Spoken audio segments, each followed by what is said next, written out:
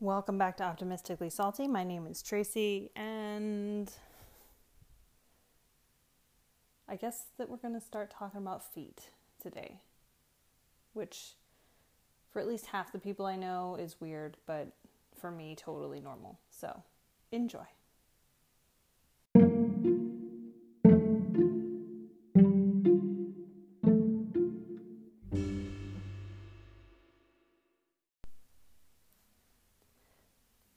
All right, so let's talk about feet, shall we?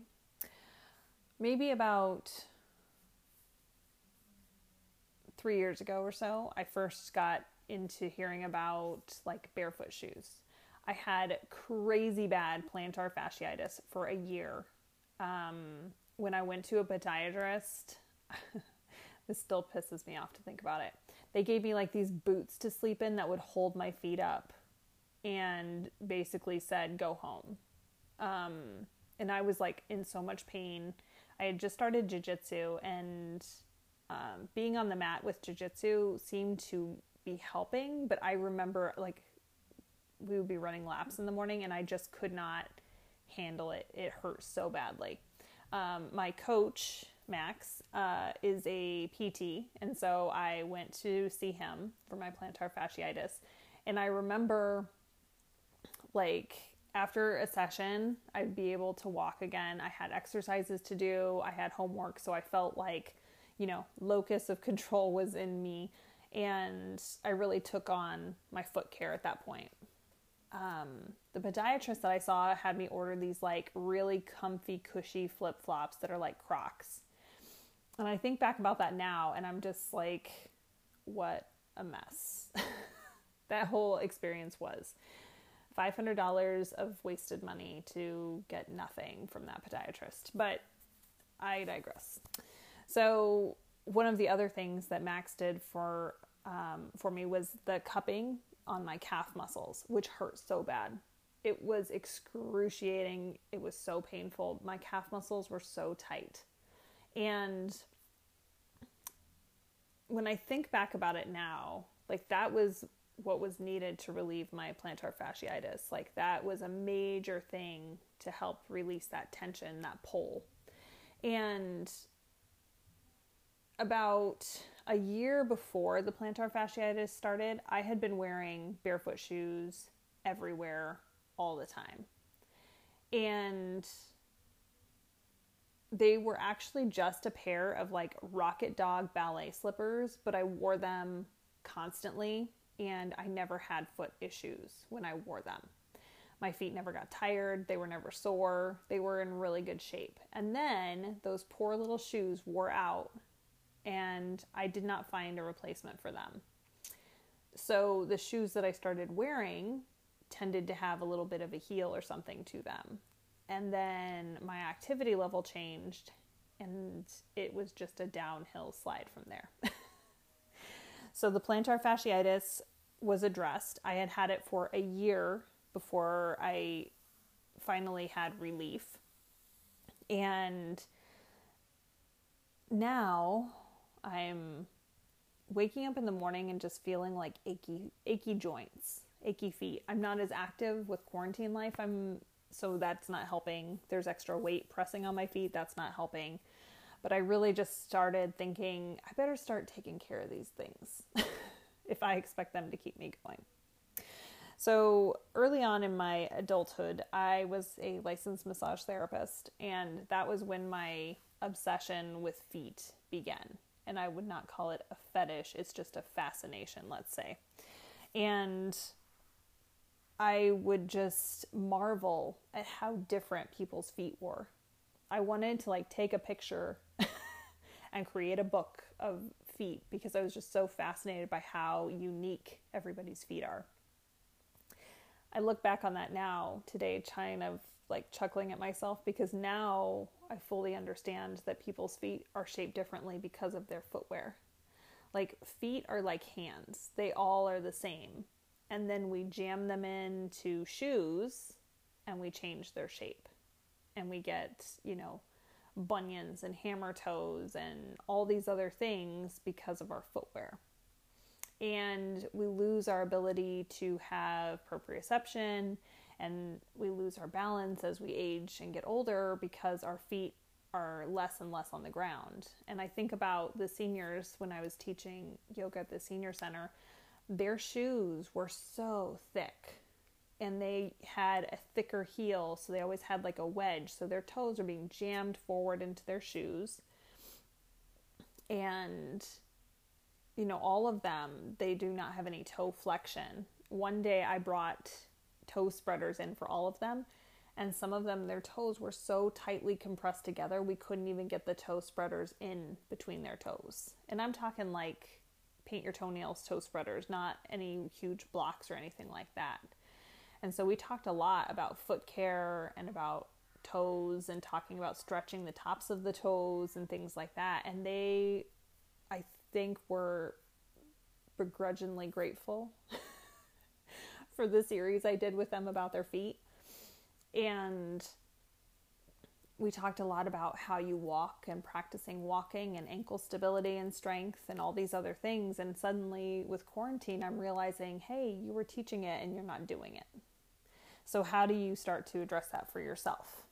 And I did a little bit of research and talked to a couple of gait specialists before I found some toe spreaders that worked for me. They're called Correct Toes, and they're kind of expensive. I'm not going to lie. I really pondered it for a few days and researched before I bought them, because this is something you could get on Amazon for like $15, and these are like $65. But when I saw the difference, and I have now been wearing them for a few weeks, I realized I made the right choice. So I'm happy with them. But learning how to let my toes relax and how working all those muscles into your arch strengthens your foot so that you can have more balance. And now I have a lot less foot pain day to day than I did before. As most of us have at some point jammed our pinky toe or broken our pinky toe on like a piece of furniture or the edge of the bed or something, I have had to work through a lot of like arthritis in my right foot, just trying to help that poor once broken toe to heal as well. But one of the other big parts of this for me has been learning how to walk with a proper gait.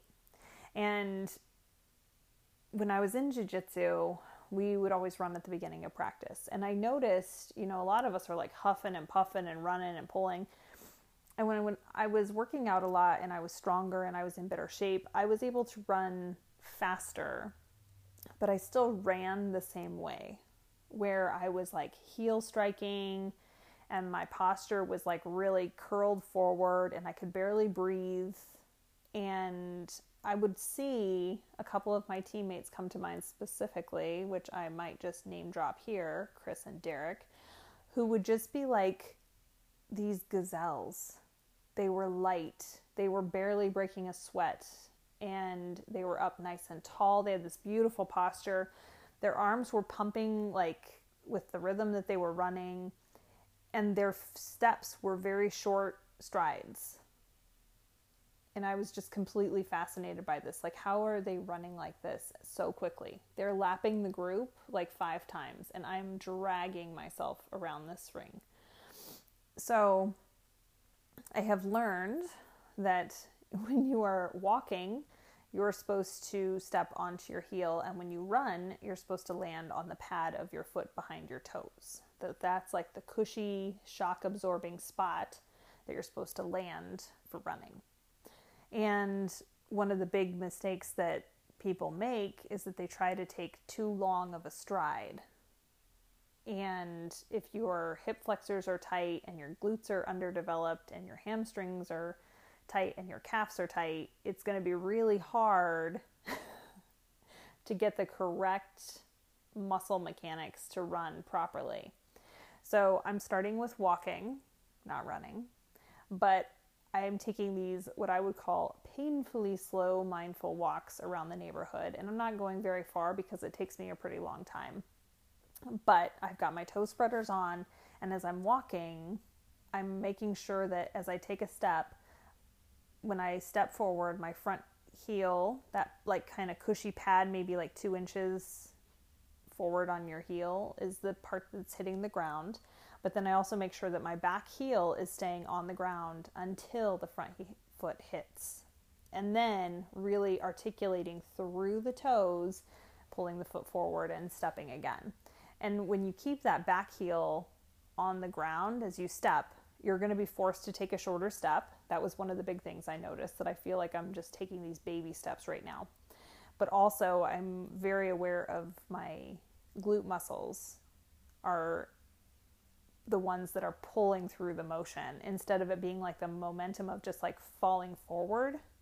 So instead of this fall step, fall step, fall step, it's a really intentional engaging the muscles, making sure my pelvis is tipped under.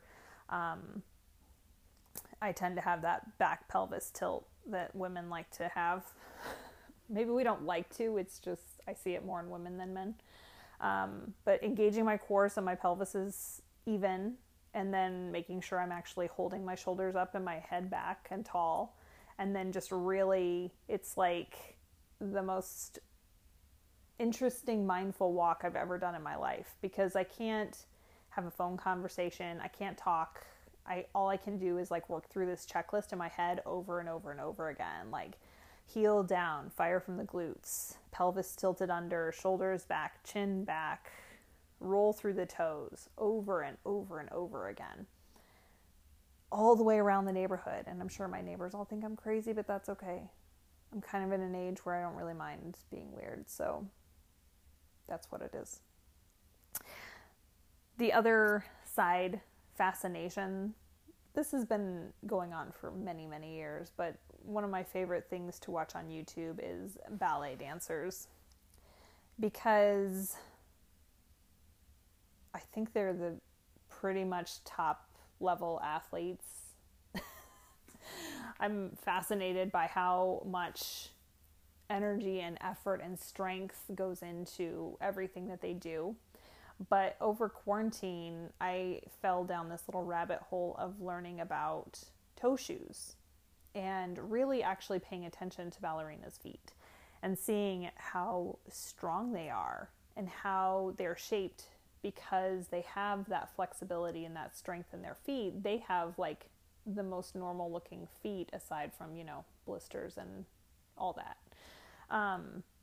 But they've got these higher arches, and they've really learned how to use what they've got, where the rest of us have just kind of jammed them in shoes and then momentum fall walked our whole life.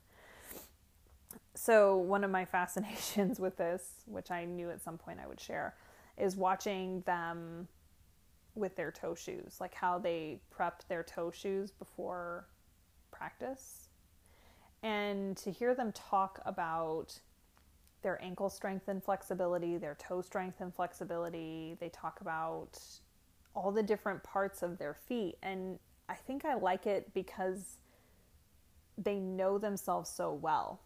They know, I don't have very strong ankles, so I need to have this support from my shoe. It's not, I need to fix my foot so that it can work in any shoe. This is the shoe that works for me because this is what my body is. This like self-acceptance, get the thing that helps you idea really makes me so happy, I guess. So just side note, geek out on that. So I guess that concludes our foot update. If you are interested in more about feet, my primary source of information has been Katie Bowman. She has 2 books specifically about feet, and then she also has a lot of books about restoring natural movement, and I've talked about her, I think back in January is when I was talking about her, and I was talking about cell phones and how our posture is changing. So one of the other big things that I've changed in my life, and I've talked about this here and there, but is that I've really been sitting on the floor a lot more instead of sitting on the couch. And I kind of was just trying to challenge myself. But now I notice every time I sit on the couch, I start to get migraines and my back is sore. And I move back to the floor and my body feels better. My knees aren't hurting anymore. And I'm just like, dang it. It's extra work to get up and down off the floor every day. You're constantly like shuffling and moving and adjusting your body because it's not comfortable. But because it's not comfortable, I'm just like moving all day long instead of melting into a puddle and doing like homeschool mom stuff on the couch all day. I'm up and down and all around instead. So Katie Bowman is my go-to resource. I found a couple of others that I'm really enjoying on Instagram, but I would have to look them up and tag them in the notes. And let's see here, what else is going on? Unfoot related. Yeah, everything else is pretty much the same. The kids are homeschooling in Arizona. I don't know if any of the school districts have gone back. Our school district has specific parameters around whether or not the kids will go back to school. So it's kind of looking like October, and my kids are so eager to get back to school. I think they've had more than enough mom time, and they need to go out there and, see other humans, see their friends, and not be constantly mommed. So I'm excited for them to be able to get back as soon as possible. I know a lot of people still have a lot of fear around COVID stuff. And I guess to each their own, we all have our own reasons for having fears that we have in our life. Fear is a really big thing that I've been in research land about recently. So when somebody's like, oh, you can't do that. I'm just kind of like, well, what is that tied to for you? Like, what insecurity, lack of control, what is that tied to for you that makes you so fearful? Because, your kid went to school flu season last year, and probably, hopefully, maybe we'll go again this year. So this is just kind of part of being a human, is maybe figuring out where your fears come from before you put them on everybody else. On that note, don't be afraid of your current shoes, but maybe, just maybe, start thinking about what your toes are shaped like.